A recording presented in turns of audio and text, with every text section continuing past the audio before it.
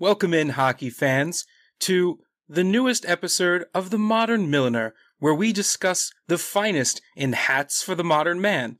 No, actually, it's just a bunch of us all wearing different hats for different reasons, but I can tell you that the one thing we are ready to discuss is NCDC hockey, the USPHL's NCDC division, Tier 2, free to play, and certainly a free podcast to listen to. Feels kinda right. You're listening to the best podcast in junior hockey. I mean, there's a lot of other podcasts that talk about a lot of other things, but there's only one podcast who has, the foresight to think who are some of the best minds in the NCDC, who are guys that might be able to talk about the length and the breadth of the NCDC division. And we're going to introduce those guys. You already see them below us on Spotify. You don't know yet. It's still a mystery. But first, the man in the Florida Jack hat. To my left, the only man who brings cold weather back down to Florida with him every time he goes, it's Dan K. Dan, welcome in, and please explain to the folks the story behind your hat. So, this is kind of a persona I've taken on since moving down to Florida here, Lucas. And, I do have to say I went to the gym right before this, so I'm a little out of breath. You used that word earlier. I'm a little out of it. But this persona I've kind of taken on down here in Florida is Gator K. Okay. A lot of people know the Dan K show down here in Florida. There is the Gator K show now. It's mostly golf related. It's non-existent because I don't have the ability like Lucas does to create this incredible podcast that we have here. But what I do have, Lucas, is a love for the NCDC like we talked about. And I think when we talk NCDC, there's a few folks that come to mind, right? When you talk about behind the bench, you talk about Toby Harris, you talk about Jason Kersner, first of all, fashion as well. We're talking haberdashers here, Lucas. We learned this week. You dropped Milner, okay? Before we get our guests in here, I always thought that a haberdasher ran a haberdasher, and that is where you sold hats. Well, I found out otherwise this week in a little bit of research. A milliner, or milliner, en français, which is where the word derives from, actually is a fancy hat maker. That's why the hat comes out. And Lucas, a haberdasher makes all fancy clothes, not just hats, not just things to don upon your head, but a haberdasher makes all fancy clothes. They've already learned something. We haven't even gotten to hockey yet, and you are already learning facts that you thought, wow, I didn't need to know that. That replaced something pretty critical in my head. That's it. And you look at it, let's start introducing in some guys that wear a lot of hats with their organization, Lucas. They put in a lot of work here. And these guys could be milliners. They could be milliners of all trades. They could do more than just make hats. We start with a man who works with a squad that right now, against Lucas's wishes, apparently, with his picks at the beginning of the season, sits atop not just the South Division, but the entirety of the NCDC.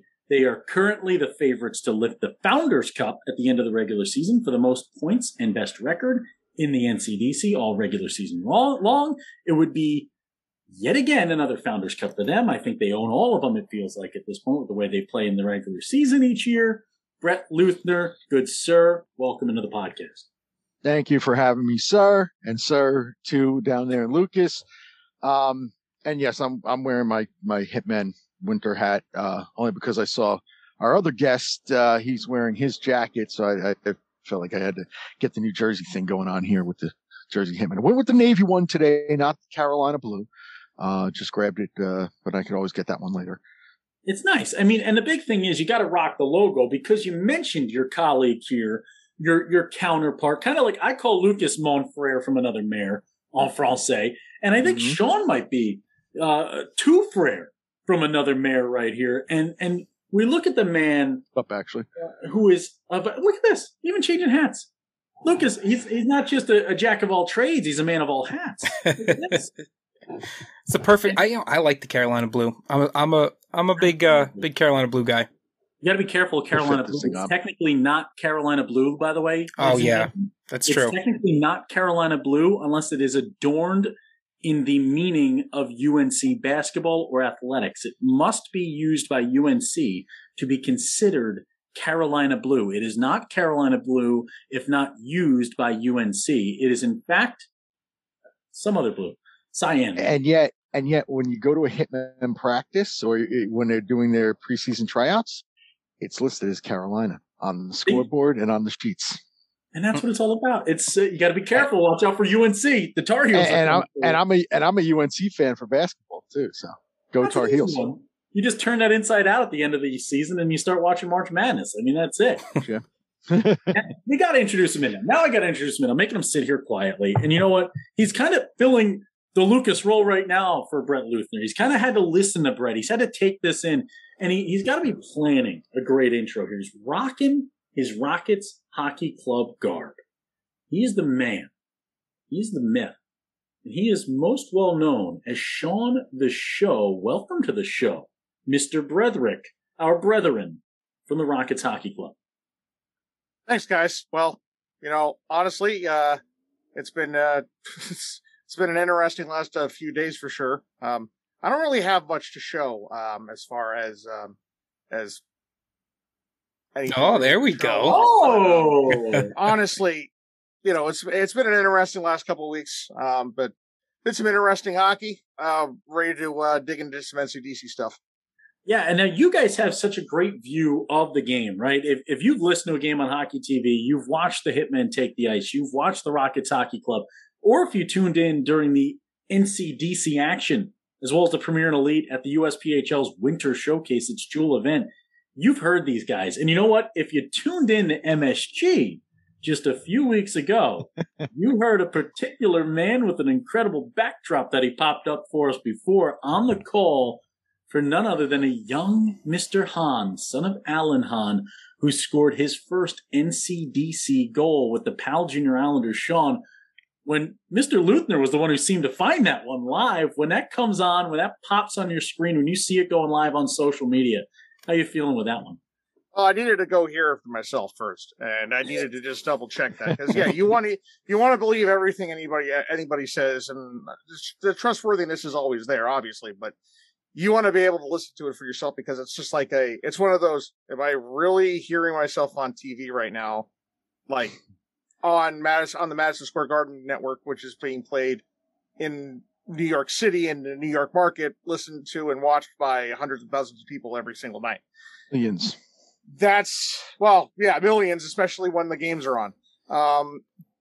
So yeah, it was a bit of a twist for sure. Twitter was a bit going for a little bit there. It's obviously calmed down since then, but I kind of like it that way anyway. But it was a pretty cool experience. I actually got to see Zach actually just this weekend. The Rockets played PAL 2 times this week. One time on Monday. Thanks, Lucas. And again on Saturday. Where they split them to both good games, performance-wise, I think, on the Rocket side of things. But it's just to see Zach and to talk about that. It's just like, hey, listen, it's not every day that you can share a moment, even though he did all the work. He did all the work. It's kind of nice to be able to share that moment, whether or not he goes anywhere, whether or not I go anywhere else. We'll have that at least to time capsule it. Later on down the line, as long as that video doesn't get erased from existence for some reason. Well, you got to hold on to it, Lucas. Make sure you add the millions portion of that. Make sure you add the you remembering Monday's game portion of that to our annual "Please Don't Fire Us" list that we have to send to our bosses each and every year. In broadcasting, folks, it can sometimes be a loveless marriage, right? We're always trying to prove ourselves and prove the worth in the broadcasting game. And these are two guys, folks, that understand it through and through, whether it be in the minor league baseball cycle and seeing this circuit of the game where, you talk about broadcasting, you talk about junior hockey, you talk about professional baseball, like you talk about anything in the sport athletic realm, you're always trying to prove yourself, right? And Brett, you've seen, Sean grow as a broadcaster, and you've also seen players in all levels of all sport from behind the mic grow through the game. You've seen guys that have dealt with the trials and tribulations. Can you kind of just talk about where your love of the game comes from and like how'd you get into us, man? Before we talk NCDC hockey, I need to know Brett Luthner. I want the folks at home to know, how'd you get behind the mic? How did this all come to happen? And where'd your love come from? Well, I could pin an exact date. October 26, 1980. My father and grandfather took me to Rangers Red Wings in Madison Square Garden. John Davidson in goal for the Rangers. Ulf Nielsen scored 4 goals. They came back from 6-4 down 1-7-6. I fell in love with the sport from that day on. A year later, my same father and grandfather took me to see the Oilers come to town. There was this guy, I don't know if you heard of him, Wayne Gretzky, that was playing back then. And then I became a Wayne Gretzky fan that day. But I would always listen to the games, and Marv Albert calling the games on, because the Devils weren't in town yet. So Marv Albert was doing the Ranger games, and I would have the earpiece in when I was falling asleep at night, and that I would be walking home from the bus stop doing the play-by-play of a game in my head. I'd be down in the basement doing the play-by-play, roller skating around as a little kid in my basement. Which then graduated to video games and doing the play-by-play on a little mini boom box. I would set it up and have a tape ready to go, and I'd hit it, and I'd be playing on a Commodore 64, and I'd be broadcasting the game, and just wow. It started early, and I love Lucas lighting up with that. Yep, it's just that's awesome. The days when life was a little bit simpler, but yeah, I would just go in the basement, and I would just sit there and I'm literally sitting there. I'd be like watching the screen, the joystick on the table beneath me, right? And then I just would reach over. I'd hit the pause button because it would be recorded, but then pause on those old tape things, and I would just be playing, glance down at my index cards to see what lines were out there and all that stuff, and forget it. And it's been a snowball effect ever since. There's nothing better. And we talk about snowball effect, you know what I mean? And we want to talk NCDC hockey. We got to break into the brains of the NCDC hockey brethren here. And there's been no better snowball effect than the one going on in Wayne, New Jersey right now, because the Jersey Hitmen, you know, this is a team that when I was on site in October, talking with yourself, talking with Jim Hunt, talking with Toby Harris, with the Raymond family, talking with the entire crew, the mantra was like, you know, the talent's there. We're just all getting to know one another, right? There's a lot of new faces in this locker room. We're trying to see who's going to take the helm here. And all of a sudden, the floodgates have opened, and the flooding waters are waters of wins. They are W for wins. 9-1-0-0 in your last 10. 54 points on the season right now, sitting atop the NCDC South by 8 points over the Pal Junior Islanders with 2 games in hand, 9 points above Sean's Rockets Hockey Club side, who we'll talk about in a bit, with 1 game in hand on them. I mean, plus 73 in goal differential. The next closest differential is atop the Norris division with plus 20 for South Shore. This is a Hitmen team that has found their way. How has that happened for them? And remember, they got off to what for them would be a slow start. They were 4-1 to start the season, and as they were mentioned in the program, you didn't quite know each other at that point. Made a couple moves on the roster here or there, and then all of a sudden, the Marcinkiewicz brothers, the twins, joined up. They got together, and I feel like they were starting to build it before the twins got together, and then once they got together, forget it. They've just taken off. Patrick's and Dominic's, and they had something to say in the game today. Again, as we're recording this against the Philadelphia Hockey Club, they just they have found the combination. Everybody, you know, they know their roles on the team, and you know, once everybody's settled into what they need to do, Toby can just send them on out there, and Jim, they can just coach them up and basically do what they've been doing a lot of lately, is run roughshod over everybody, especially in the South Division. Yeah, and that you got a guy, you know, you talk about Patrick's and Dominic's, but how about Alex Demeski, who's going to Geneseo State, right, in the 2022-2023 season? 22 goals for him, 20 assists. This kid's got 3 game winners, 8 power play goals, and 1 shorthanded score. I mean, Alex Demeski might be quietly one of the most underrated players on the planet right now in the NCDC. He's quiet. He's just like, you don't notice him because obviously the top line is going to get all the love there, but Demesky just plays such a solid game. And that's the whole thing. You're not going to get ice time on any of these teams in the NCDC unless you're playing a nice, good 200-foot game. And Demesky's shown that.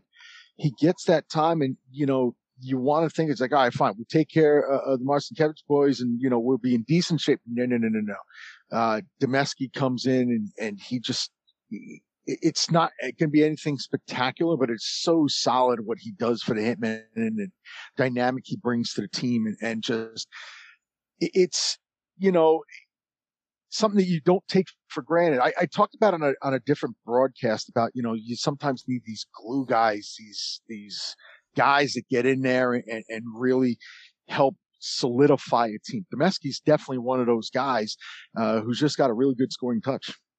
Yeah, and then you look in net. You talk about big shoes to fill, not just in terms of his play, but literally Chase Clark, the Capitals draft pick in the 5th round last year. You lose a guy like that, and the big man Chase Clark, and Peyton Grainer comes in, doesn't just win 17 games for you, but he's saving over 92% of the shots he faces. He's quiet in net. You talked about Demesky kind of being quiet in the way he plays. Grainer's quiet in net. He gets from post to post. He eats up pucks. You don't see a lot of those rebound chances. And it's really what I loved about Chase Clark last year for these guys. Talk about Peyton Grainer, just how big of a calming presence he plays for them net out. And he played today against Philadelphia and made, I think it was 30 saves on the afternoon. But he does so well. He comes out, he challenges shooters to try to beat him to corners, which is usually not a wise proposition. He comes out when the time's right to challenge. As you said, gobbles up rebounds. I mean, there were very few rebound opportunities for Philadelphia this afternoon. Or in many games that he plays. He does so well to square up and to get down and absorb pucks. And I think as a goaltender, that is so big. Not just stopping the puck, but can you absorb them? And he does such a great job with that. He makes some reflex saves that are, there were a couple in the game against Philadelphia that were crazy, that had me just, it took a step back. I'm like, wow, that was a nice save. So, it's that, and being able to control not just the rebounds, where they go, if there is going to be a rebound, is a real key for him on an individual level. Then you add to it that the defense doesn't allow many players to get to the front of the net to get those rebound opportunities. And it's a recipe for success for Peyton as well as for JJ Cataldo, who's put up some good numbers this year too. He's got a .925 save percentage. He was the backup today, but he's got a .925 save percentage this season. He's probably going to play the next one on Friday, I believe it is. So, when you got that, you have goaltenders that absorb, can distribute rebounds to the proper places, and then the defense doesn't allow anybody to get in. It's a whole mixture of things that just makes it real good for the Hitmen. Close out the Hitmen conversation real quick. I don't know if any of the boys on here know this, but how about Will Traeger, who grills them for this Jersey Hitmen team? He's got a podcast of his own. He's not just putting up 9 goals, 22 assists for the Jersey Hitmen NCDC, but he is also co-hosting a podcast called Is That Good? Give a shout out there and go give those boys a follow. Is That Good? Will Traeger alongside Vinny Gould, another former skater here. And this is the energy that these guys have to play NCDC hockey and then go to a podcast. I can barely wake up and then 4 hours later record a podcast, let alone do what all these guys are doing in the meantime. Come on, they're doing it all. I mean, you're going to have to have them onto a show now, Brett. You're going to have to get yourself on there. I'm waiting for them to invite the Dane King show on one of them. Next time I see those guys, I'm gonna get on them with it a little bit. I got to get my old Hudson Hockey podcast going again with my buddy John Peterson. Sean jumped in on that sometimes too. We got to get that thing fired up. But go figure. Traegs goes out there, gets an assist in tonight's game, and then goes and does a podcast afterward. Vinny had an assist in the game as well. And yeah, sure, go out there, put in a shift. Then go back to a podcast. No big deal for those guys, huh? They can do our jobs easily. We would have a much more difficult time doing theirs. And we go to a man who, we talk about extra podcasts. I've been talking about doing a NASCAR podcast, and I started rethinking it after I got chirped for playing NASCAR Heat by Sean Bretherick, who we're bringing in. Telling you, I don't. First of all, before I ask you about the Rockets Hockey Club, okay, before we get into that, what's wrong with NASCAR Heat? What this new game they made? What is this new NASCAR game? Absolute garbage. It is impossible. What do you got going on? Why you're an iRacing guy? Yes. And that's all you have. There's a very Lucas answer to me, like, you know, right? And I feel, but like, what's wrong with NASCAR? Hey, explain to me what's wrong. It's kind of hard to go into detail about what isn't all that great with it. I mean, like, it's not necessarily a bad game, but yeah, you know, if you want to call yourself a guy that likes to race, you know, games, that's a game you can do. Yeah, you can play that. You can play that game. You can play that game with one of these. That's fine. But wait, you know, wait for it, guys. I prefer the wheel and the seat, which I don't have a picture on me, but it's back in that room over there behind me. Okay. But that's just what I prefer. I prefer a little more realism, a little more you prefer to actually force feedback, and an all online immersive experience that allows you to drive hundreds of cars and hundreds of tracks, and the one race and one practice session is different from every other one.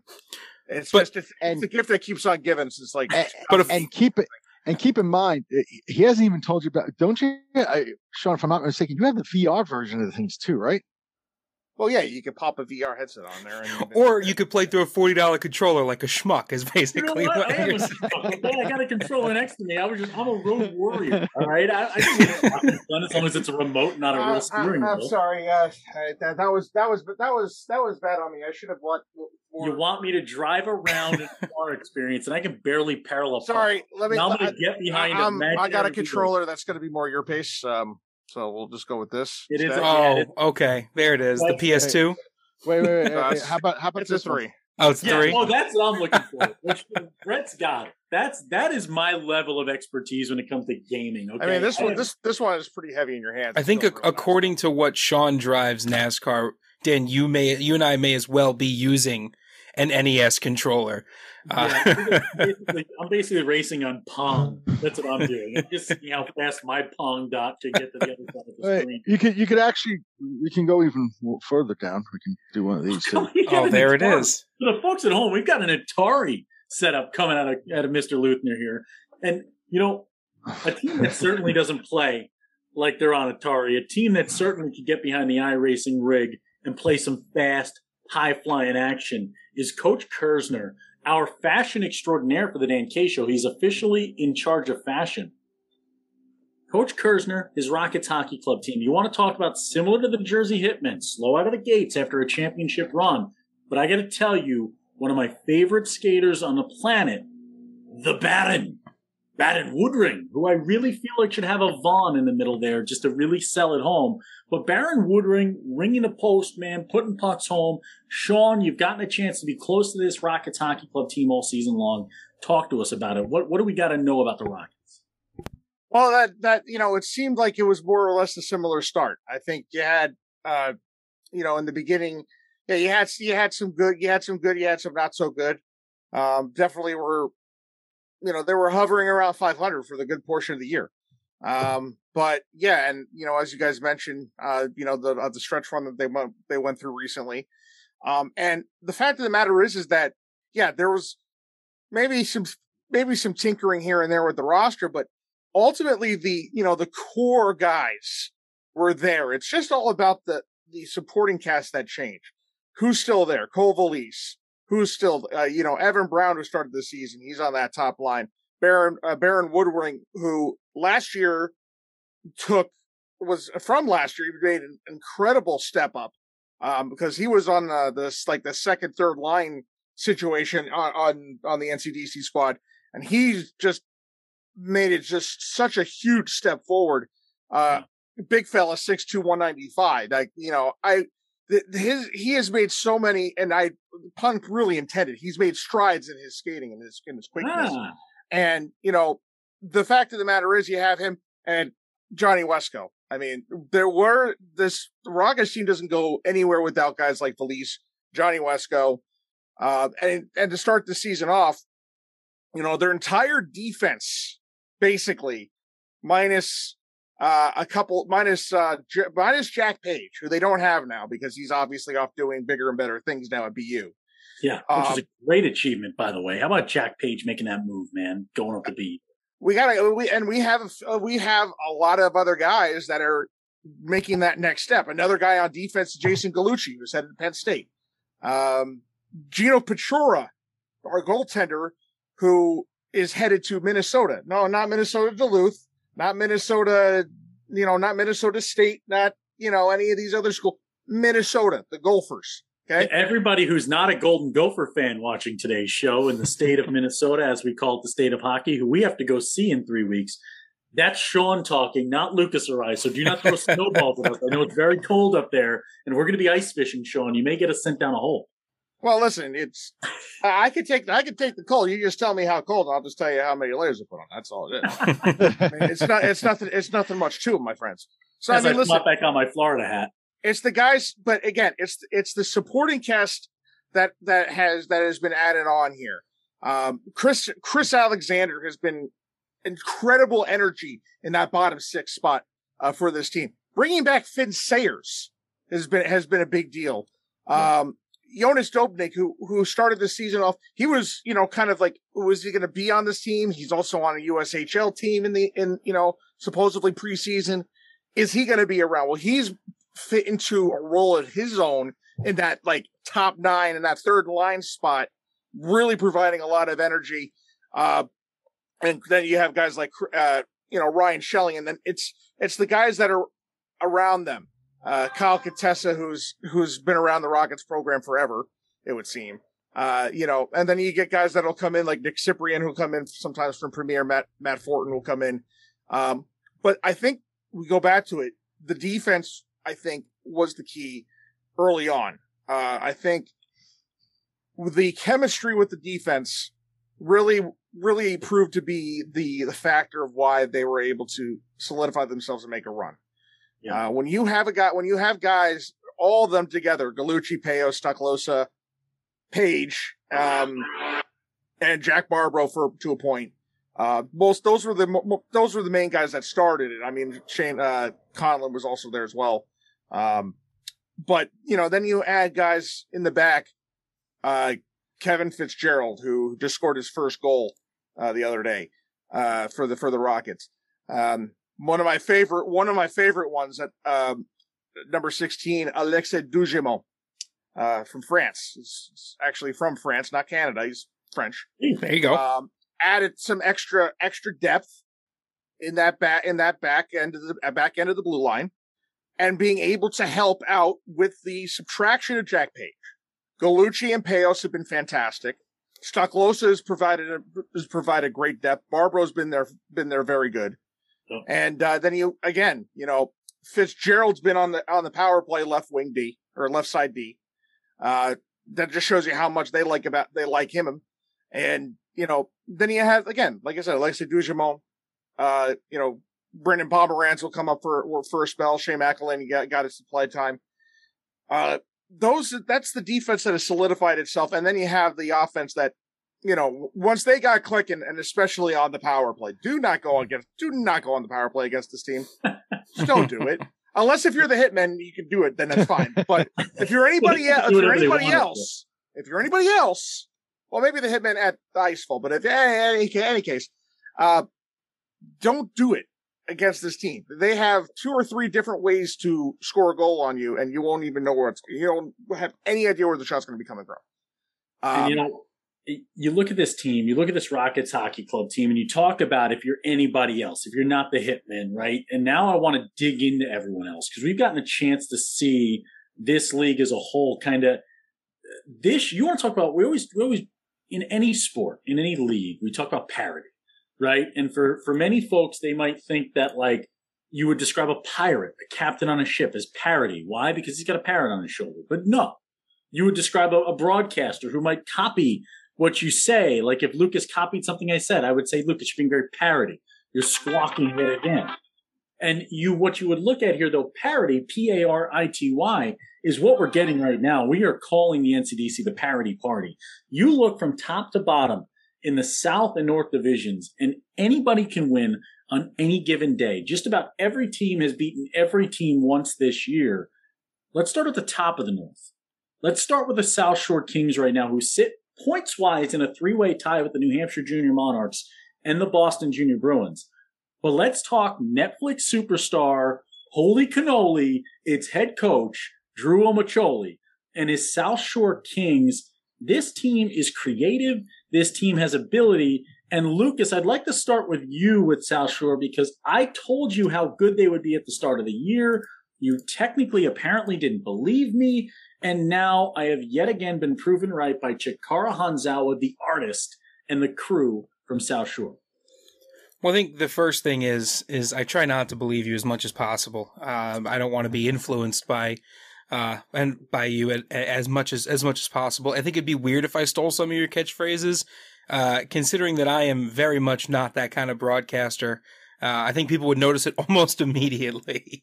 But I think there's two things I think we really want to consider. And Sean, I like your point about the power play because Rockets Hockey Club, 25% power play success, second only to the Hitmen. There is not just a lot of goals coming out of you guys right now. There's a lot of goals coming out of everybody. But the interesting stat I've got is that of the 13 teams in the NCDC, only 6 have a positive goal differential.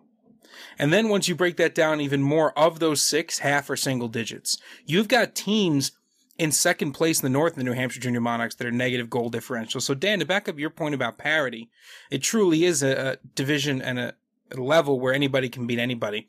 And I think for South Shore, that's resulted in them kind of breaking this three-way tie here because obviously 34 games played instead of 37.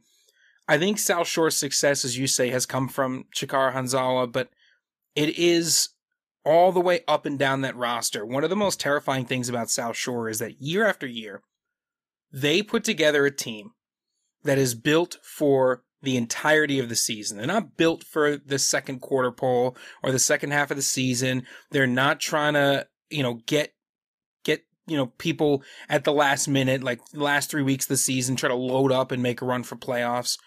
They are a slow developing team. They are a slow burn of a squad. I think they proved it this year.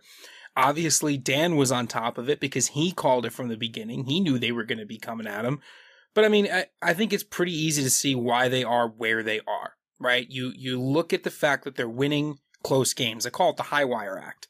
They only have a plus 20 goal differential, despite the fact that their winning percentage is above a 63%. So you got a team that's built to win close games. You've got a bunch of guys who can score the puck. You've got the best offense in the North, 130 goals for. And I think when you break it down, you start going category by category. Best power play in the North, right? You've got third best penalty kill in the North. So it's just a team that's built to succeed. It feels like there's no weak spots when you watch South Shore play. Every line can skate. Every line can hit. They can beat you fast. They can beat you physically. And it just feels like they can't be stopped with the momentum that they've built now going into February. And Lucas, go ahead, Brett. I was about to say, to build to piggyback on that, Lucas, South Shore 11-5-2-1 in games decided by 2 goals or less. And that shows you how close the games are that they play in, and they're getting the wins done in those games 2 goals or less. And then when you even look at it a little bit further on the road, South Shore in 1-goal games, 6-3-2-1. It's crazy what they're doing, especially away from home, but they're doing a really good job up there in the North. And Brett, talk to the folks at home. I mean, obviously a guy who's been around the game for a long time and understands this thing inside and out. You've seen championship teams. Championship teams win close games, right? The puck bounces the right way. You talk about it in baseball. How many times do we talk in baseball about a championship team? The difference between a championship team and missing the playoffs is what at the end of a Major League Baseball season? You're going to win 40, you're going to lose 40. Or you're going to win 60, you're going to lose 60. It's those middle games. It's those one-run games. It's those little bounces within the framework of action that can change a season. How important are these 1-goal wins, these close victories for a team like South Shore? Well, I'll give you a baseball stat on that for the team I work for, the Sussex County Miners. In the 2 seasons that they won the championship and the other year lost in the championship, they had 20 walk-off wins. So it shows you in that end, winning the close games, those late last minute type of things, it's so important. And you sit here this year and you look at what teams are doing good in 1-goal games, particularly on the road when you got to get in the bus, you got to go a few hours to where you're going to play, get off and play a game. How about the Pal Islanders? 8-1, 0-1 on the road in 1-goal games. That's and they're having a good season too. You see all the teams though. Jersey Hitmen on the road, 6-1 in 1-goal games. A lot of these teams in 1-goal game. I'm sorry, that's leading after one period. They're 6-0. They're 4-2 in 1-goal games on the road. But you see some others. Rockets 3-0, 0-1 in a 1-goal game on the road. If you can get this done on the road, that's especially important. When you go on the road in a playoff series, it's a best of 3 and you're not home for any of them. It becomes that much more important to find ways to get points when you're away from home. And some of the teams that are putting in a good shift in terms of the standings, they're doing that right now.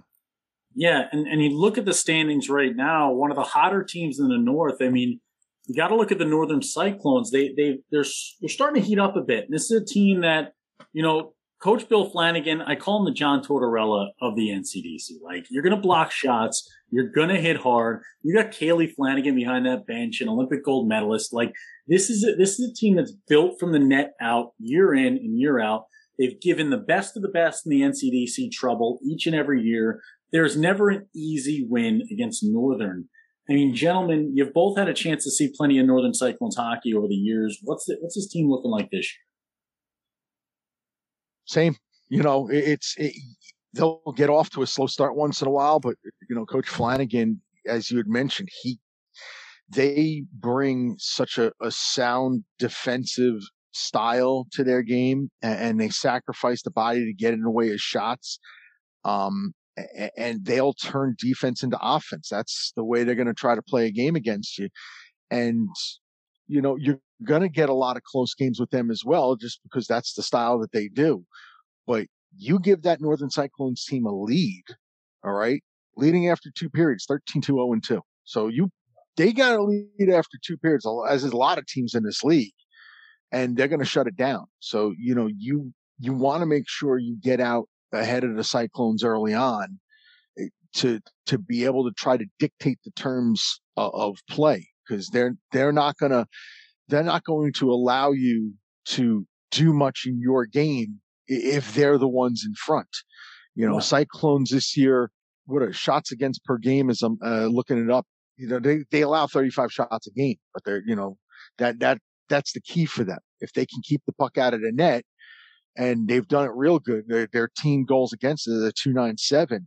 So, you can get shots, but where are they coming from? Probably from outside, perimeter, not too many in the grade A areas. And if they can turn that defense into offense, that makes them a really good team.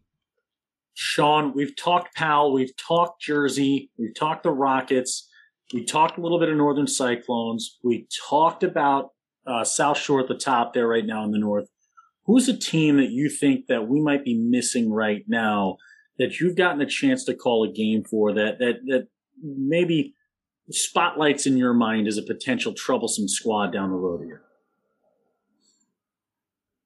I mean, I think you look at a team like the Junior Bruins. They always seem to be in the mix.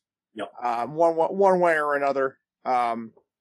Any team in that division, in that North division, don't let the lack of points fool you. That that's it's a good old black and blue division. These are teams that are beating each other up for 60 minutes, sometimes even further more than that. Yeah, the Junior Bruins are a team, I've seen the Boston Advantage a couple of times, though they're down there at 34 points. Twin City, the same thing. But the Junior Bruins are right there, tied at the top at 43 points in that division. They're always in the mix every single time, without fail. And they could be a team to look for. 6-3-1 in their last 10. Just doing exactly what they need to do. They always seem to be like a finalist in the Deneen Cup when things are normal. Unlike last year, they usually seem to be in it. So yeah, I mean that's a squad I would look at as far as maybe a dark horse, maybe something that's not being talked about as much. Although in NCDC, I'd be hard pressed to believe that the Junior Bruins would not be discussed. But you know, with everything, with all these other teams being all pretty much all clustered in together, sometimes maybe even a team like the Junior Bruins, who have been historically since the very beginning of NCDC's formation, has always been at the very top and at the top of the class. Do you want to hear the most interesting stat on the Junior Bruins on this NCDC team? You talked about when you have parity, when you're close in the standings, right? Yep. 0 wins in overtime, 0 wins in shootout action. They are 3 overtime losses, 2 shootout losses this year, yet to win in extra time. Looking at the standings, they are one of just 3 teams to hold that stat. Another one alongside of them with 0 overtime wins is the New Hampshire Junior Monarchs. But guess what? 5-2 in the shootout. So 5 shootout wins for New Hampshire. That's a 10-point swing, a 5-point swing in terms of you're taking the 1 for the OT and the shootout loss to 5 shootout wins.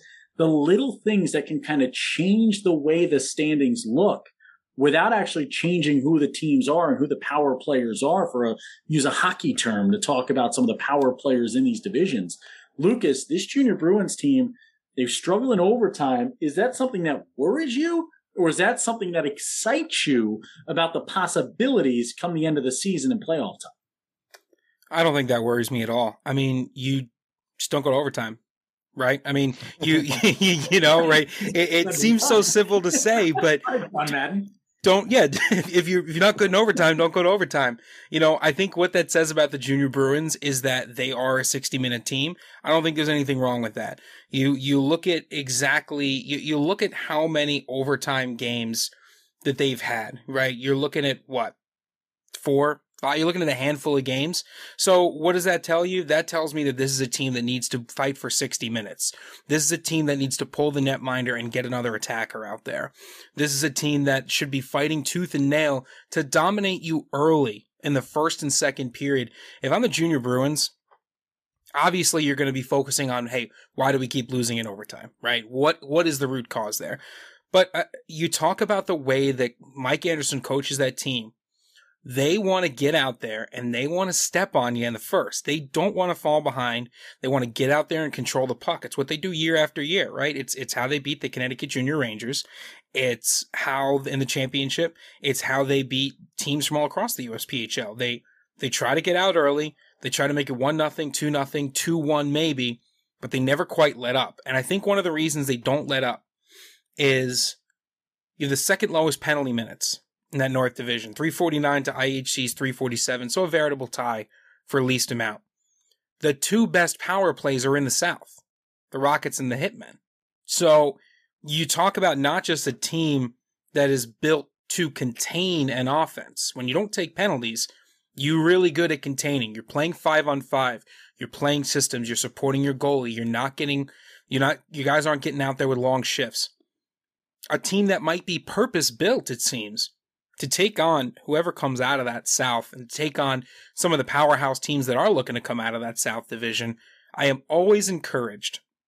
Now, I know we said this about the Toledo Cherokee last year, that teams that take a lot of penalty minutes can't be successful. I know they proved us wrong, but that's because the Toledo Cherokee are unique. They are the exception to the rule. I still firmly believe that a team that takes too many penalty minutes is worse off than a team that's bad in overtime, because penalty minutes are a 60-minute problem. Overtime is a once-in-a-lifetime type of problem. So I like the Junior Bruins. I really agree with Sean here. I think that even though they are not in first place because of the games in hand, I think they're, as always, not just a conversation because of the legacy of the team, but they're once again a conversation because of the team that's currently on the ice, because of the team that they have put together. And yes, they've hit their streaks. I mean, it seems like every team's hit their streaks where they just haven't been able to find a win. They're sitting at a +3 goal differential, but they're sitting at a +3 because of good defense, right? And the offense necessarily not always being there. But I agree. I mean, I think the Junior Bruins are a team that is built to go the distance. I think it's because of the discipline. The discipline kind of infects all other areas of that game. Now I want to go to one last team talking about this overtime mantra, this extra time mantra. And you look at the standings in the South, and I'm going to get Brett and Sean's thoughts on this roster, on this team. How about the Philadelphia Hockey Club, who have played 13 overtime or shootout games of their 37? 13 of their 37 games this year, more than 1/3 of their contests have been decided in overtime or a shootout. If perfect world, I know we don't live in the perfect world. If they were to take the full 2 points out of all of those contests, they would be the second best team in the South Division, jumping the Rockets in the standings, tied with Pal at 46 points. Sean and Brett, what are your thoughts on this Philadelphia team who you've gotten to see a lot of in that South Division? Philadelphia Hockey Club, is this a team you worry about come playoff time? Is this a team, I mean, where do they sit for you guys? Right, you saw them today. What you think? Yeah, they're a first period team. If they could take what they do in the first period and bring it to the second and third, then I think they'd be a much more dangerous team. But Philadelphia, coming into today's games, and they outshot the Hitmen in the first period today, but coming into today's games, they had the widest shot differential between them and their opponents, 396 to 336 coming into today's action, and they outshot the Hitmen 13-11 in the first period today. So they do the work in the first period. They were down 1-0 after the first period, but it's still, you're putting shots on net. You're getting the rubber at the goal. It's carrying that over into the second and third period when all the other top teams, they're throwing more rubber at the net. And Philadelphia, they just can't get that offense going. If they could take what they do in the first period and carry it through for all three periods, Ryland First is going to have himself a dangerous team in the playoffs, but they got to do it for a full 60 minutes, not the first 20. Yeah, Sean, what have you seen there in Bridgewater as Philly comes into town? It's an interesting concept the way that they play. They have, you wouldn't say that they have a number one guy. Their top scorer is Carter Newland.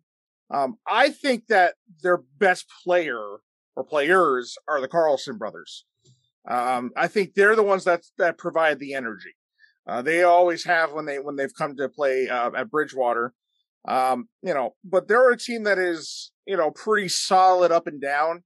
Obviously they they try to keep it close and keep it tight, overtime and shootouts, right? So, I mean, it's pretty clear to see, when you have that kind of output as far as your wins and losses and whatnot. But it's an interesting team. Like, you see, I'm seeing about 2 or 3 of their top 5 or 10 scorers are actually of their defensemen. Bronson and Hamlet are 2 of their top scorers. These are guys that, throwing the pucks on net, guys that are just cleaning up in front of the net. Just doing the simple things. They got guys that are just kind of grinding it out. Like I said, Carter Newland's got the 12 goals. You got 2 guys with 10. You got Tamir Alishalov with 9. He's got there. The Carlsons don't have the points per se, but it shows out on the ice when you watch with those 2 guys, Caden and Cole. And that to me is interesting because one shot or deflection goes one way or another, especially in a playoff game, as we were just saying, whole thing changes. And as it stands right now, they're tied with Utica, but they have 2 games in hand. Yep. That would be an interesting team to face for the Hitmen if the Hitmen weren't white hot to the touch right now, and 9-1-0 in the last 10. But at some point in time, that needs to cool off, and you just hope that it doesn't happen right at the end, because then things get a little tricky. And that happens, and that goes for any team anyway, going into the playoffs. But that could get interesting because of those overtime numbers. If Philadelphia and Jersey just head to head, nobody's really hotter than the other. Just go head to head. That could get interesting in the first round there. Now we go to penalty killing, right? And you always look, the Hitmen right now, when you're number 1 overall, you tend to kill the penalty well. They're not just number one on the penalty kill, they're number one on the power play. 26.2% success rate on the power play, 86.9% success rate on the penalty kill. But sitting at number 2 in the penalty kill is a team we haven't talked about yet, who sits in a three-way tie for first, a team that has taken on a mentality. You know, Clint Edinger behind the bench for this team, this is a muscle guy. This is a tough guy. This is a guy who grinds it out in the gym. And when he grinds his coffee, he adds a little hint of blueberry. We were behind him. Just a touch. And you know, when you're able to rock like 250 on the bench for like 50 reps, and you also add a little dash of blueberry to your Dunkin' ice cold coffee, I'm into that. I'm into what Clint Edinger has. And he said to us earlier this year, while Lucas was dressed as Macho Man Randy Savage, he said, "Oh yeah." He said he wanted to be a team that outworked everyone. And on a penalty kill, they're doing just that. 86.5% success rate. You look at this squad, they know how to battle. They know how to fight hard in these situations where they go down a man. They've scored 10 shorthanded goals for this year. That is more than anyone else in the league. That is 3 more than anyone else in the league. Right now, a tie for second between the Northern Cyclones and the Junior Bruins. Who would have guessed that 2 teams that know how to play a systems-based defense would score 7? But this New Hampshire team, Lucas, I start with you. This is a grinded-out squad, and we've been on the call for a few of their games. Listen, this statement might be a little contentious depending on, I guess, who's on the receiving end of it. I would rather take a team with a great penalty kill than a team with a great power play, even a good power play. The penalty kill is way more likely to have any type of actual impact on a game because you look at the top teams and there is not much difference in the penalty kill, right? The difference becomes in the power play. So when you're stuck going up against a team like the Hitmen, a team like the Rockets, who are great on the power play, not just in percentage, but in volume as well, right? Because skill creates those penalties, gives you those opportunities. I would rather have a lockdown penalty kill to be able to save me in those moments, because a great penalty kill, what does it do? Not only does it rob a team of a good opportunity, right? So if you get stuck in a situation where you have to take a penalty, right? You talk about the U.S. versus Canada women's hockey game that just happened Monday night, because today is Tuesday, tomorrow will be Wednesday when you're listening, maybe. But you look at the penalty that was taken, bit of a soft call in my estimation, that caused the that caused the penalty shot. That penalty is a necessary penalty to try to take because you're trying to stop a breakaway, right? But let's say that doesn't create the shootout as it shouldn't have. Let's say it creates a normal power play. You have to be able to survive those moments where you're stuck either responding to physicality or responding to a scoring attempt. So I think the Monarchs, because of that penalty kill, because of that really solid systems defense, that is that's brought them to this level they're at.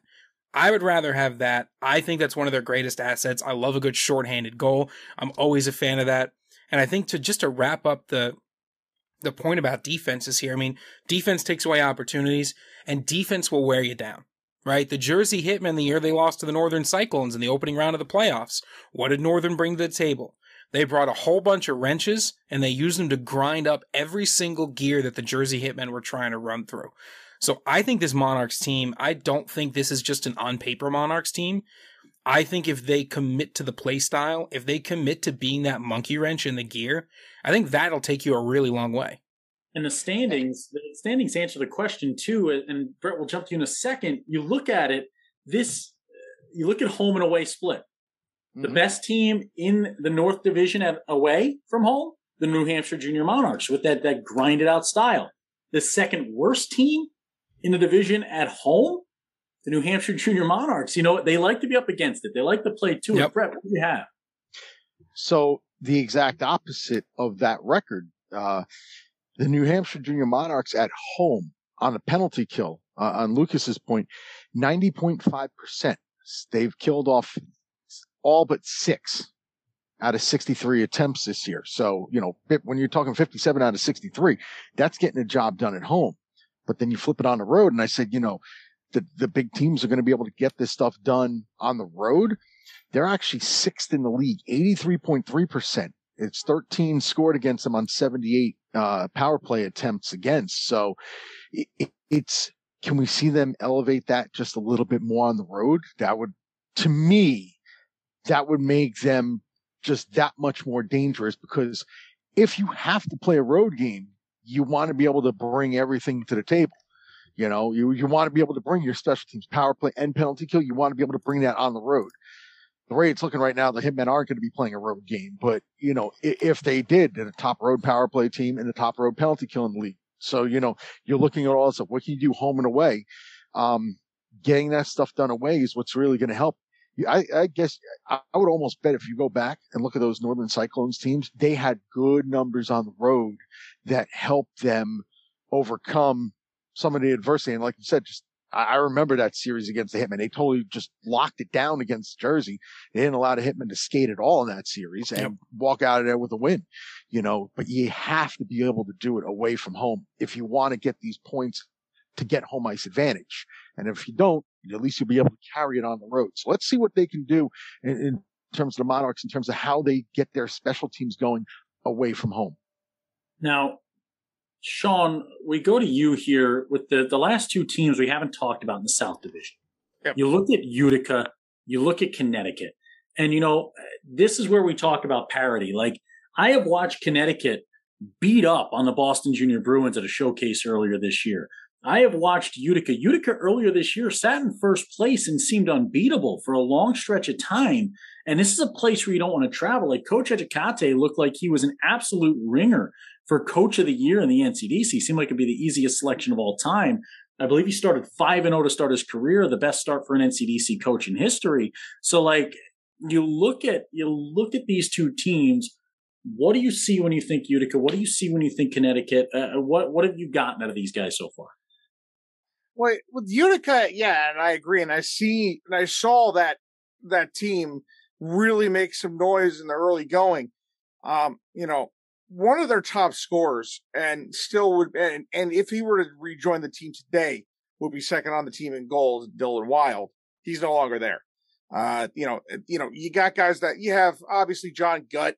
I can't say it without the draw in the back of my throat. I just can't do it any other way. Owen Carlisle's another guy. Those are the two guys. You know, Dylan Wild ends up in there, and then, you know, you get a whole bunch of guys, you know, 9, 8, there's a couple in there. You know, having that extra scorer is pretty crucial. You know, and then the goaltending has always been good with Woods. You know, they've had a couple other guys come in, Ethan Niche, for example, with the 9-1-2. You know, it's been kind of tough. You know, they've faced some teams in this South Division that have good scoring, and I think it's been really more or less the pace. Yeah. I think the pace has been the big deal for these other teams against Utica. You know, and CJR to a point too. You know, Jersey, the Hitmen and the Rockets, PAL just by sheer grit and determination, how they always play. Always, you know, that's one thing that you look at against a team like Utica or CJR, that, you know, maybe the difference in winning and losing and being at the top or at the bottom of the standings. You know, CJR's got a couple of really, really good scorers. Obviously, Lavushkin is with 34 points, 20 and 14. That's insanity. You know, there's some good names in there, but I think if I remember correctly on this is that their goaltending, and 907, you have a 907 from Derek Manzella, who has been great. But his goals against is a 3.49. So what does that mean? You have a pretty decent save percentage, but the goals against, that's 3.5. You know, it tells you that, yeah, he's facing a lot of shots, but when you face a lot of shots, one's going to go in every once in a while. That also helps the fact that he's 10-10 with 4 overtime losses and 2 shootout losses. Those are the big ones. So I think defensively, obviously, you see, again, mentioned the skating, mentioned the pacing. The defense, some defenses can get turned around. And I think in this case, and for some cases for CJR and Utica, I think that's been the case. Where, you know, they've been sent to track meets, if you will, and they just unfortunately haven't been able to get that last kick, if you will.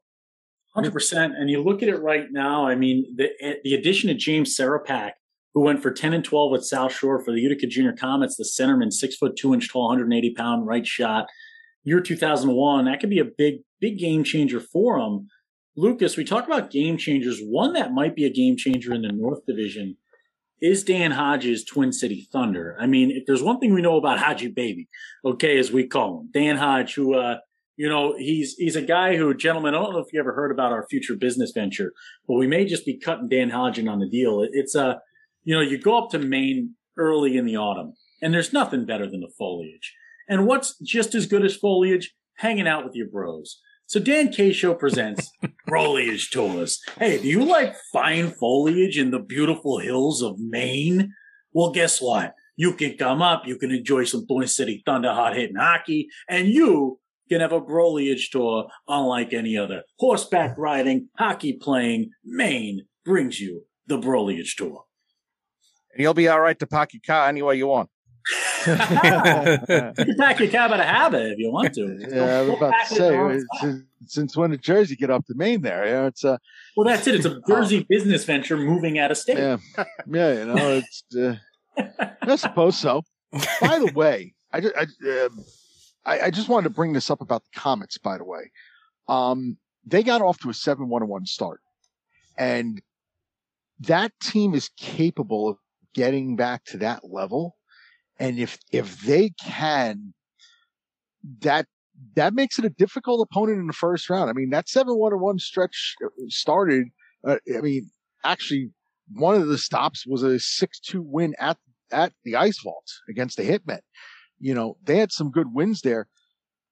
Probably not going to be able to get any home games at the Adirondack Bank Center, but boy, oh boy, if that team gets back to that form, look out. They could be very, very dangerous. 100%. And Lucas, we talk about dangerous with Twin City. Nothing more dangerous than Dan breaking out an accent for a local regionality. It's never good when I do that. The best was when I tried to do an English accent, and we had a whole viewing party out in England watching Mr. Kyle Watson of the Hampton Roads Whalers, letting us know that I sounded more like, I asked what region of England I sounded like I was from, and they said Auckland, New Zealand. That was the region of England. They said I sounded like that. Just a little bit away. Just a couple of miles. A couple of quick 24-hour flights away, Dan.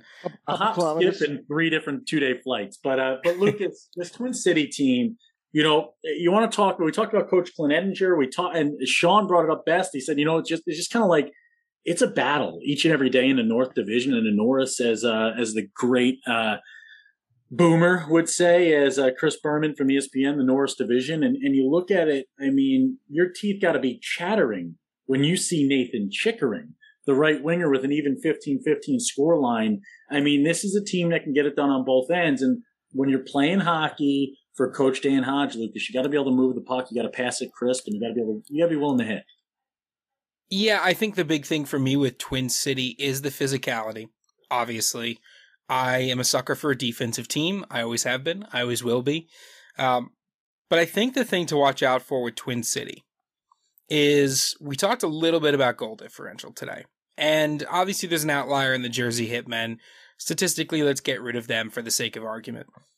You've got the Twin City Thunder sitting in 5th place in the North Division with a positive goal differential, where 2 teams above them, Northern Cyclones and the New Hampshire Junior Monarchs, sitting in a negative. Now, obviously, you're dealing with very small increments of numbers here.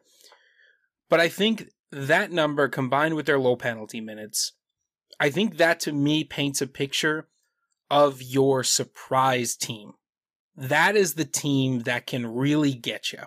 And I think it's because, they're building on something here, right? So 5-3-0-2 in their last 10. They are certainly have been ebb and flow. But if they can flow in the right moment, if they can flow as they get a little bit closer, if they can start to really, really rely on their top scorers, you mentioned Chickering, but Tristan Rand and Tyler Healy, it's an 0-1 and 2 0-2s who have just been putting the puck in, not just in the net themselves, but dealing with double digits in assists. You've got 11 guys with double-digit points. You've got net minding that is making a lot of saves. They're facing a lot of shots, but making a lot of saves.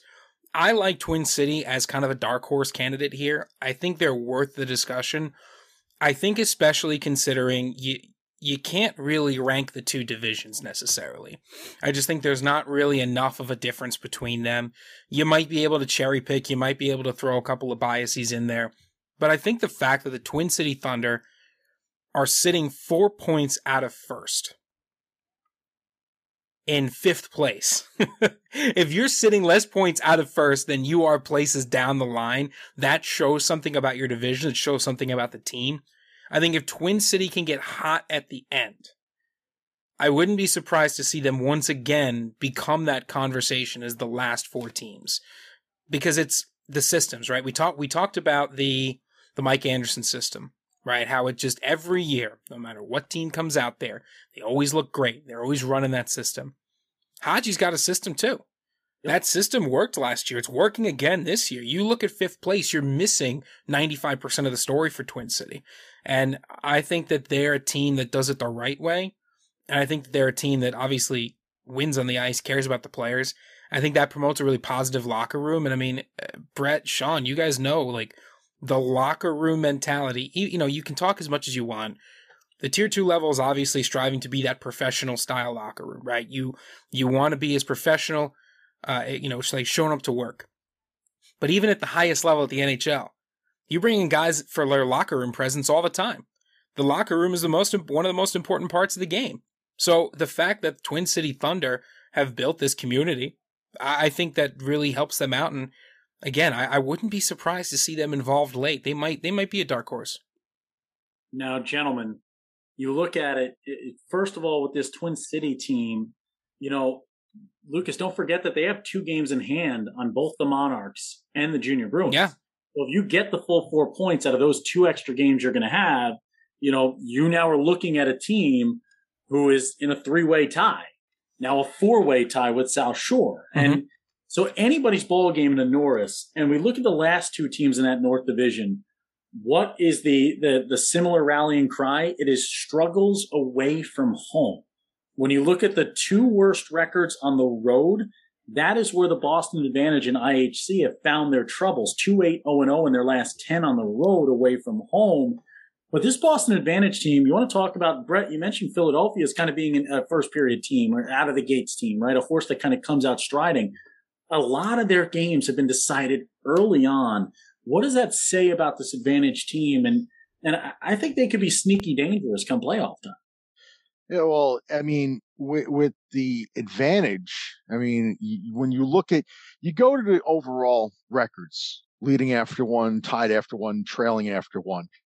And as you mentioned, with the Advantage, it's, sometimes a game is, as you said, determined after 1. If the Advantage lead after 1, they've only done it 10 times. Well, they've led after 2 14 times. So it's very, very similar, as you had mentioned there.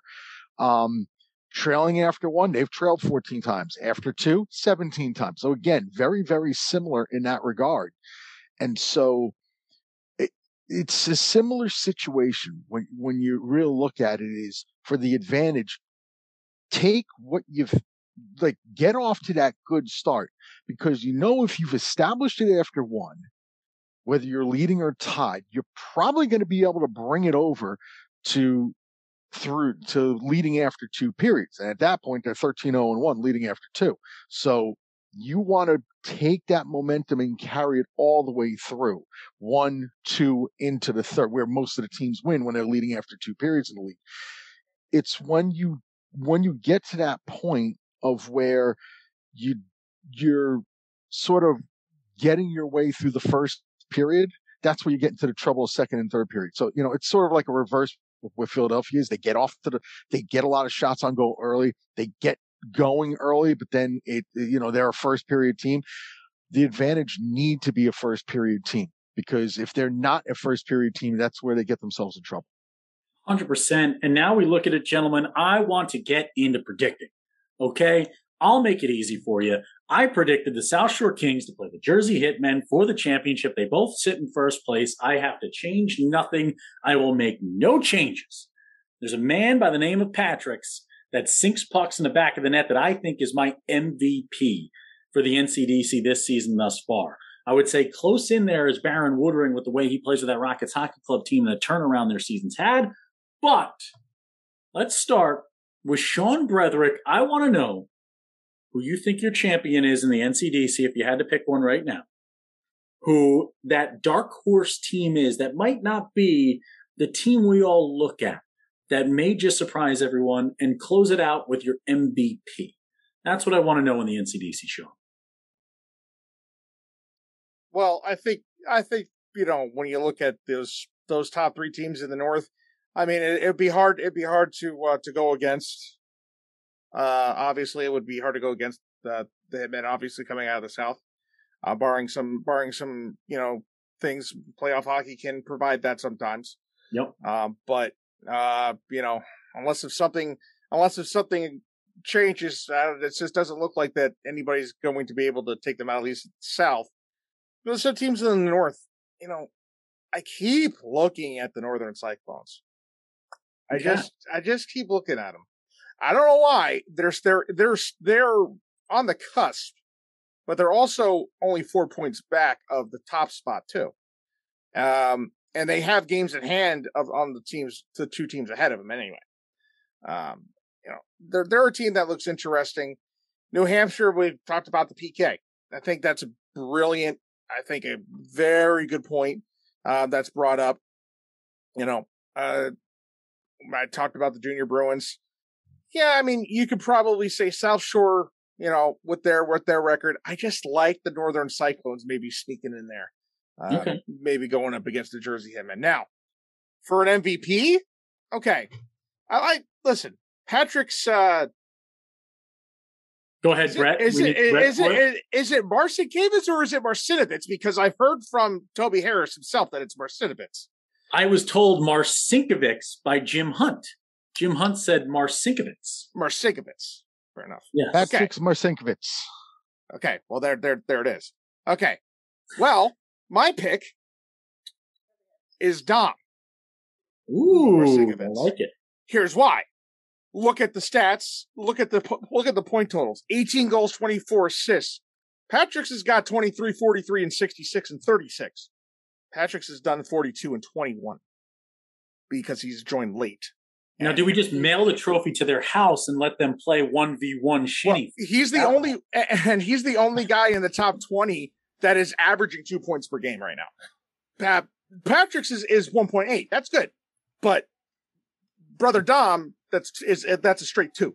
So, straight 2 right there for 2 points per game. A lot of other players you can see in there, 1.1, 1.18, 1.2, 1.4.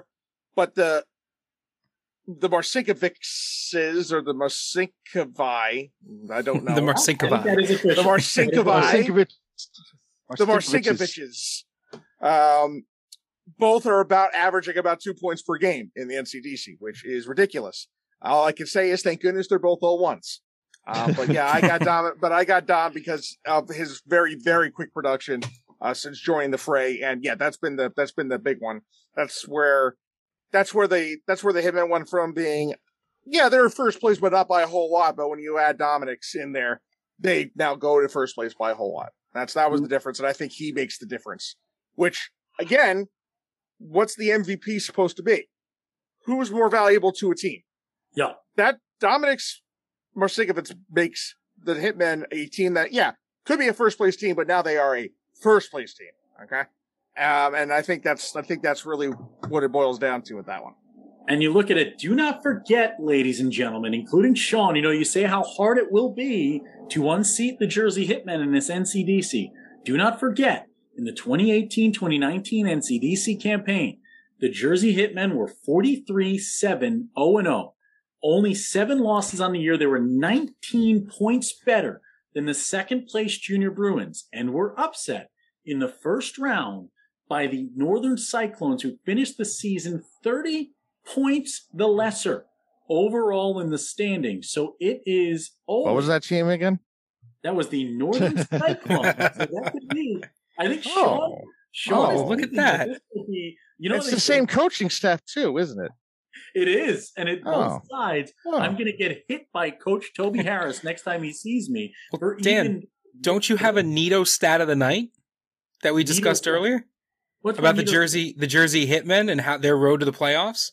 So here is the neato stat of the night as well. And this is, again, going to get me hit by everybody in Wayne, New Jersey. So I will be avoiding Wayne on my drive up to Foxborough this next week. I can provide you an umbrella if you'd like. So the Jersey Hitmen, I bring one all the time. In years that the Ice Vault would have played host to the NCDC finals, the Jersey Hitmen have yet to make an NCDC Deneen Cup final. So they have not hosted a Deneen Cup final yet that they have won. So this would be an opportunity for the first this year if the Founders Cup is raised and they play not on neutral ice, but at Ice Vault. That would be an interesting stat, and we will see if it continues. But it would be the first ever Deneen in the NCDC raised on Ice Vault ice if it were to be played there. You know, it'd be interesting. You know, I've been for one saying that it seems like it's, at least when it comes to the Hitmen and Rockets thing, it seems like both teams play better on the opposing team's ice. It is interesting. I agree with that. The Rockets play out of so maybe they can elect to have the Deneen Cup played at BSA so they can guarantee victory. Because I don't think I've ever seen them lose an NCDC hockey game there. I know they haven't beaten the Rockets. I know the Rockets haven't beaten them there. They're 0-11 against them at home at BSA. So yeah, there's a neato stat for you right there too. Brett, now to save the day for the Jersey Hitmen faithful, we need to know your champion, your dark horse in the NCDC, your MVP. All right. Well, we'll start out with I'm going to make a case on the MVP, another Hitmen guy here, and it's Sean Melso. Ooh. This guy, we look at the Marcinkiewicz brothers, and they're all, you know, they're putting up the points. Obviously, they're doing two. They got 2 points a game out of Dom. Patrick is doing some stuff there. Actually, Dominic has matched his point total from 2 years ago when he was in NCDC. But for Sean Melso, the guy has scored points in 27 out of his 36 games. Left-handed shooting defenseman, getting top 2 minutes every single game he's out there, 11 and 30. He triggers a lot of what the Hitmen can do offensively with his 11 goals and 30 assists, and still only 16 penalty minutes, getting the job done defensively. For us Stratomatic fanatics, he's a 5 back there in my estimation. Sean Melso has really, you know, and I'm not taking anything away from either Marcinkiewicz brother. They've been tremendous. And as Sean said, once Dom arrived on the scene, they stepped it up to another level. But I think Sean Melso is the glue back there, the conduit between the goaltending and the attack here, that's been like really the one that's just triggered everything for this Jersey Hitmen team. So I would make a case for Melso in the MVP conversation. Obviously the Hitmen, I mean, they're 14-1-1 or something like that in their last 16 games is something ridiculous. So they're just white hot right now. And, you know, if you're a Hitmen fan, you hope they continue that one. They're the favorites until they're not the favorites, as I like to say. They're the champs until they're not the champs. So, you know, that's a situation, you know, I'm picking the Hitmen, and not because they're my own team. It's just that they're playing the best hockey right now, and I don't see them slowing down. If I was to go with a dark horse, I hate to call them a dark horse, but the Junior Bruins this isn't a typical Junior Bruins season. They're virtually even in shooting, shots for, shots against. It's 33 a game, both sides, a half a shot difference in the for category. They've had almost the same amount of games, 16 games where they've outshot opponents, 17 games where they've been outshot. So, and then 4 games where it's been dead even.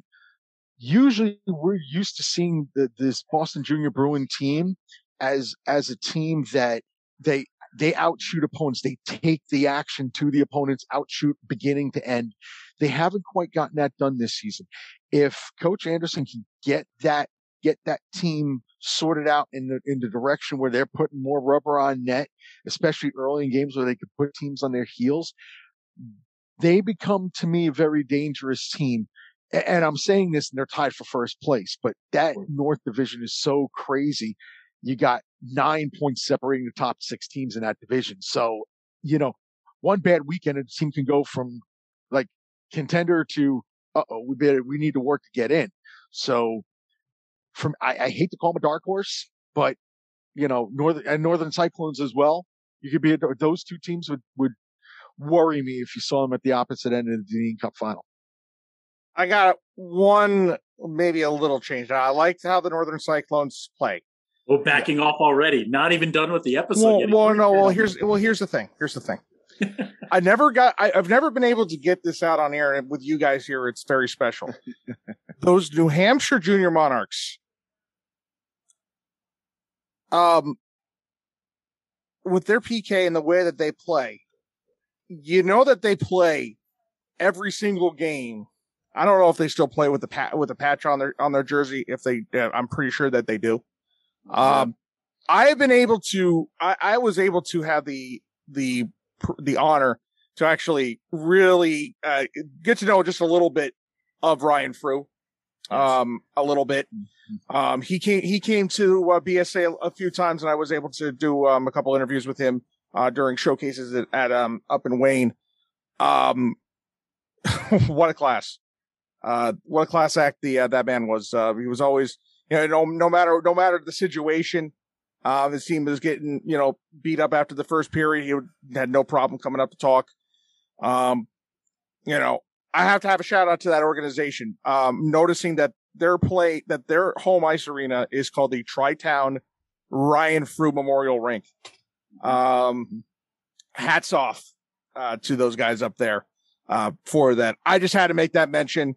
That team always plays hard, and I know that they have Coach Frew always looking down on them. So here's also my hope that they do well, and that'd be an incredible story for sure as well. I think that needs to be said. I think for me, can I give a shout out? Of course, Coach Mike Marcoux, battling cancer. I know they're doing the Pal Islanders are going to do a cancer benefit game or series of games out there on the island. Shout out Coach Mike Frew, one cancer survivor, soon to be to another. Let's go. That team's undefeated when leading after 2, and I don't think it's going to change in that one too. So shout out, Coach. Get back, keep battling that thing, and we'll see you back on the bench plenty of times.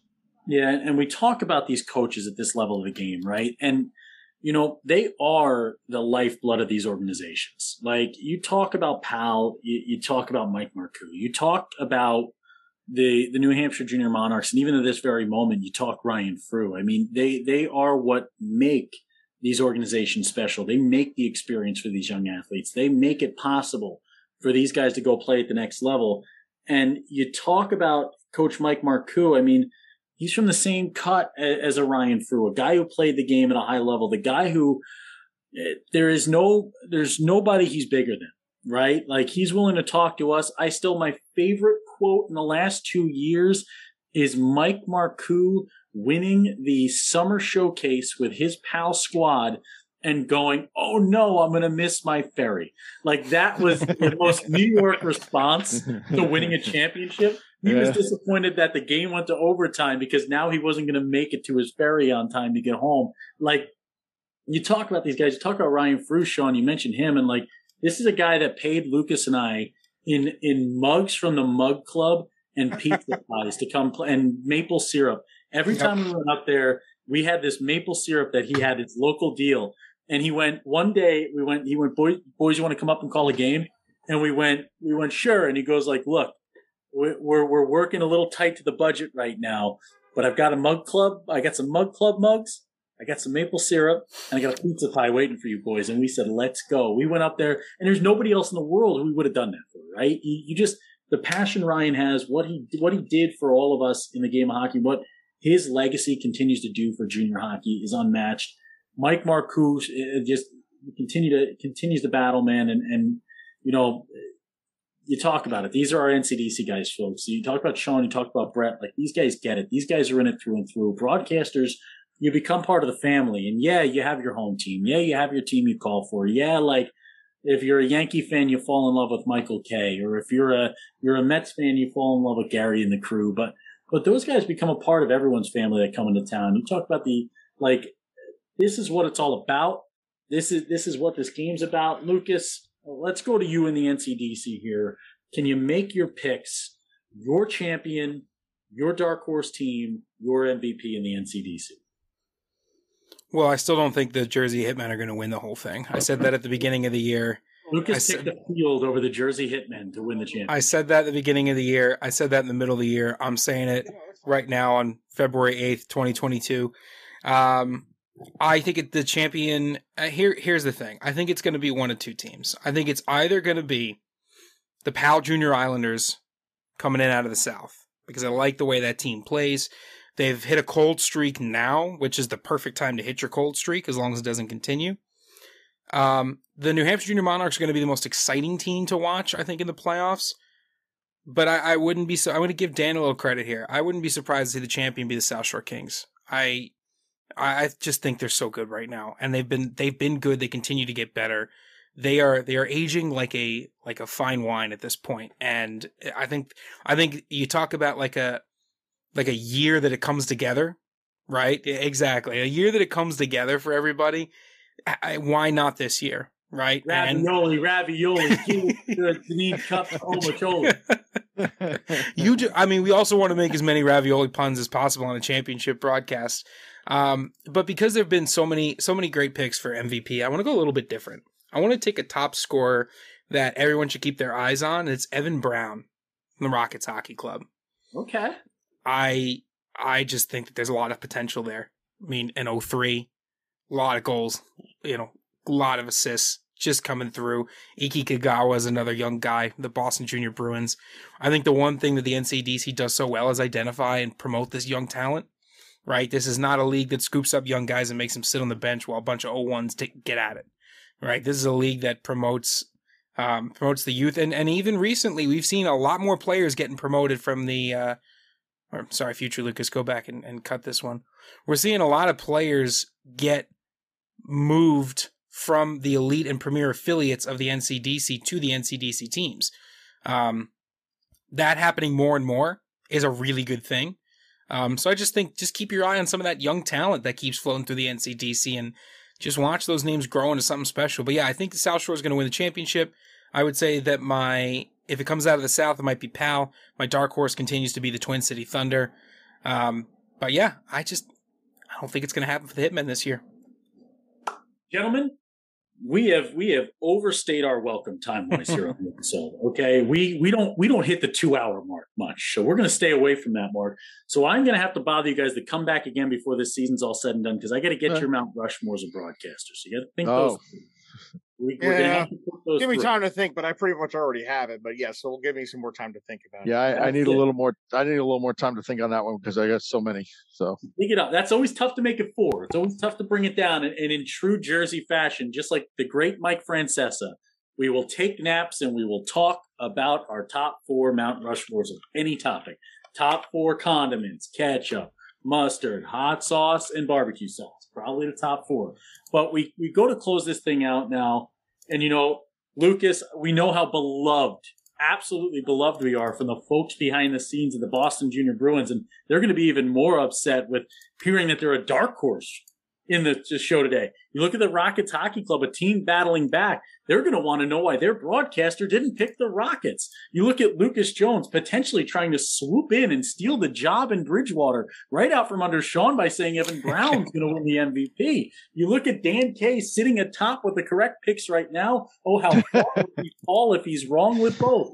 And you look at the crew here. We thank you guys for joining us. We got to go to our parting words. You guys know Lucas has nothing. Let's close it out. Brett, your final words for the show. I was going to give it to Sean first because I got something coming in. Okay. Sean, close it out first. Parting words. Well, listen, sometimes, it's what have you done for me lately? Listen, Rockets had a pretty decent Saturday game, won 6-0 against PAL, but, kind of came back down to earth after that when the team that you're chasing beats you 6-2. It's kind of hard. It just, you're on top of the world and then you get kind of humbled a little bit. I mean, that's kind of where you get your information from. But it's always about we'll have to see when things come together in the playoffs. You know, you never know. Again, hockey playoffs are weird. Trust me, I've watched the elite Rockets for a few years now. You know, they were able to break through last year, but you know, the years where they should have been breaking through, they weren't able to do it. So, you know, sometimes the road teams have advantages. Mention New Hampshire. You never know. What it's all about. Now we go to Brett. You're a busy man back here. He's doing it all. He's a mover and a shaker here. Okay? Yes, because handling it all. Dinner has arrived. Come on, that's the way Dinner it's has arrived. I got to go make mine after this. This is what happens when we keep on the air for 7 hours. You got to eat at some point during the podcast. So we got a nice Italian hero. Nice. I just choose to take the tomato off. Tomato guy. Some French, some potato chips, I should say. I'll go grab myself a iced tea in a moment, and it'll be all good. But you know, good being on with you guys. Good talking with you guys again. I've still got to get you guys Stratomatic. We got to get that done one of these days. It's all good. It's no slight to anybody else in the league about what prognostications or thoughts, this, that, the other, because everybody here, the coaching is great, the organizations are great, the players are great. You know, everybody just to get to this point, there's a ton of talent in this league, and we're going to see them a long way through. So when I say, you know, this, that, the other, I'm not slighting anybody. Maybe I'll get a little bit of stick from the Mysinkevich brothers. Probably it's all good. But, you know, Melso might get me some lunch over at the Vault one of these days. Who knows? But all these teams, and you see it, it's a parity league. It's so close up and down. And, you know, it's just great to be able to cover these teams and broadcast them. And then every now and again, watch a Rangers game late at night at San Jose, and all of a sudden hear my buddy's voice on MSG. I'm like, wait a second, I recognize that guy. Yeah. And, you know, it's a charmed life we all lead. So, another day in paradise. Thanks for having me. And, we'll get going again soon, and I can actually come up with a Mount Rushmore. I get to try out my new skates for the first time tomorrow. Oh yeah, I got him. Him and I are. I've got him on the ice now, so he's got full equipment. Hockey North America. He's going to be playing. He's going to be playing Hockey North America. It's an adult hockey league of basically for novices. It was created for novice and beginner players, and it's gone on for like 40 years or whatnot. HNA.com is their website, but yeah, Sean's going to be, you know, the beginner program. He's going to get on the ice and play for the first time, and yeah, once I get the skating down, it's going to be over. once I get that moving thing down, once I get the staying up straight, once I get the staying upright thing down, it's over. Got to get the back skating going on. That's when. Are you gonna back skate him even as a novice? Just back skate him over and over and over. Yeah. I mean, my way to back skating is to try to go as fast as I can front skate and then just flip around and hope that I slide back and not fall on my back. I mean, that's it. It's frictionless. That's it. It's a half Lutz for those of you who are figure skating. You cannot be afraid to fall, but you also have to know how to fall. Which I know both. Which I know to not be afraid, and I know how to. But yeah. Well, gentlemen, we thank you guys for joining us. And for the folks at home, my parting words this week, you know, as we get closer to playoff time in our elite and premier levels, we get closer to playoff time in the NCDC. I got a good quote for you today. You know, when others tell you you can't, they actually fear that you can. They're even more afraid that you actually will. And that's something to remember, okay? Because you're going to hear a lot from prognostications. You know, when there's a 13-team league, there are going to be a few teams that don't get picked. When there's a 60-plus team league in the Premier, it's going to be a lot of teams that don't get picked, don't get their fair share, don't get talked about. The elite 20 teams. Well, guess what? There's one place we get to all make our voices heard and make ourselves seen. It's on the ice. It's on the airwaves. It's on Hockey TV coming up in the month of March and April. NCDC playoffs, Premier and Elite. Our youth teams getting closer to the championships there. Make your message heard. Make your mark. And just like we do, Lucas, as the most watched show in junior hockey with some of the best around us, You put Sean the Show on the call, he ends up on MSG. You got Brett Luthner traveling around the world covering the game of hockey, the game of baseball, doing it all. You got Lucas and Dan K. This is what it's all about. The Jersey Bros got to sign off when Dan K's on the mic. It's always Hockey Night. Thank you to all our sponsors. Remastered Sleep. You know, you talk about Elite Junior Profiles. You talk about USPHL. You talk about the folks over at Wingman Sports who can make any piece of gear you need for your team. And we got a new one coming. A new one coming real soon. Huge announcements to be had. When Dan K's on the mic, he says, good night. We've talked for too long. That's not what he says. That's not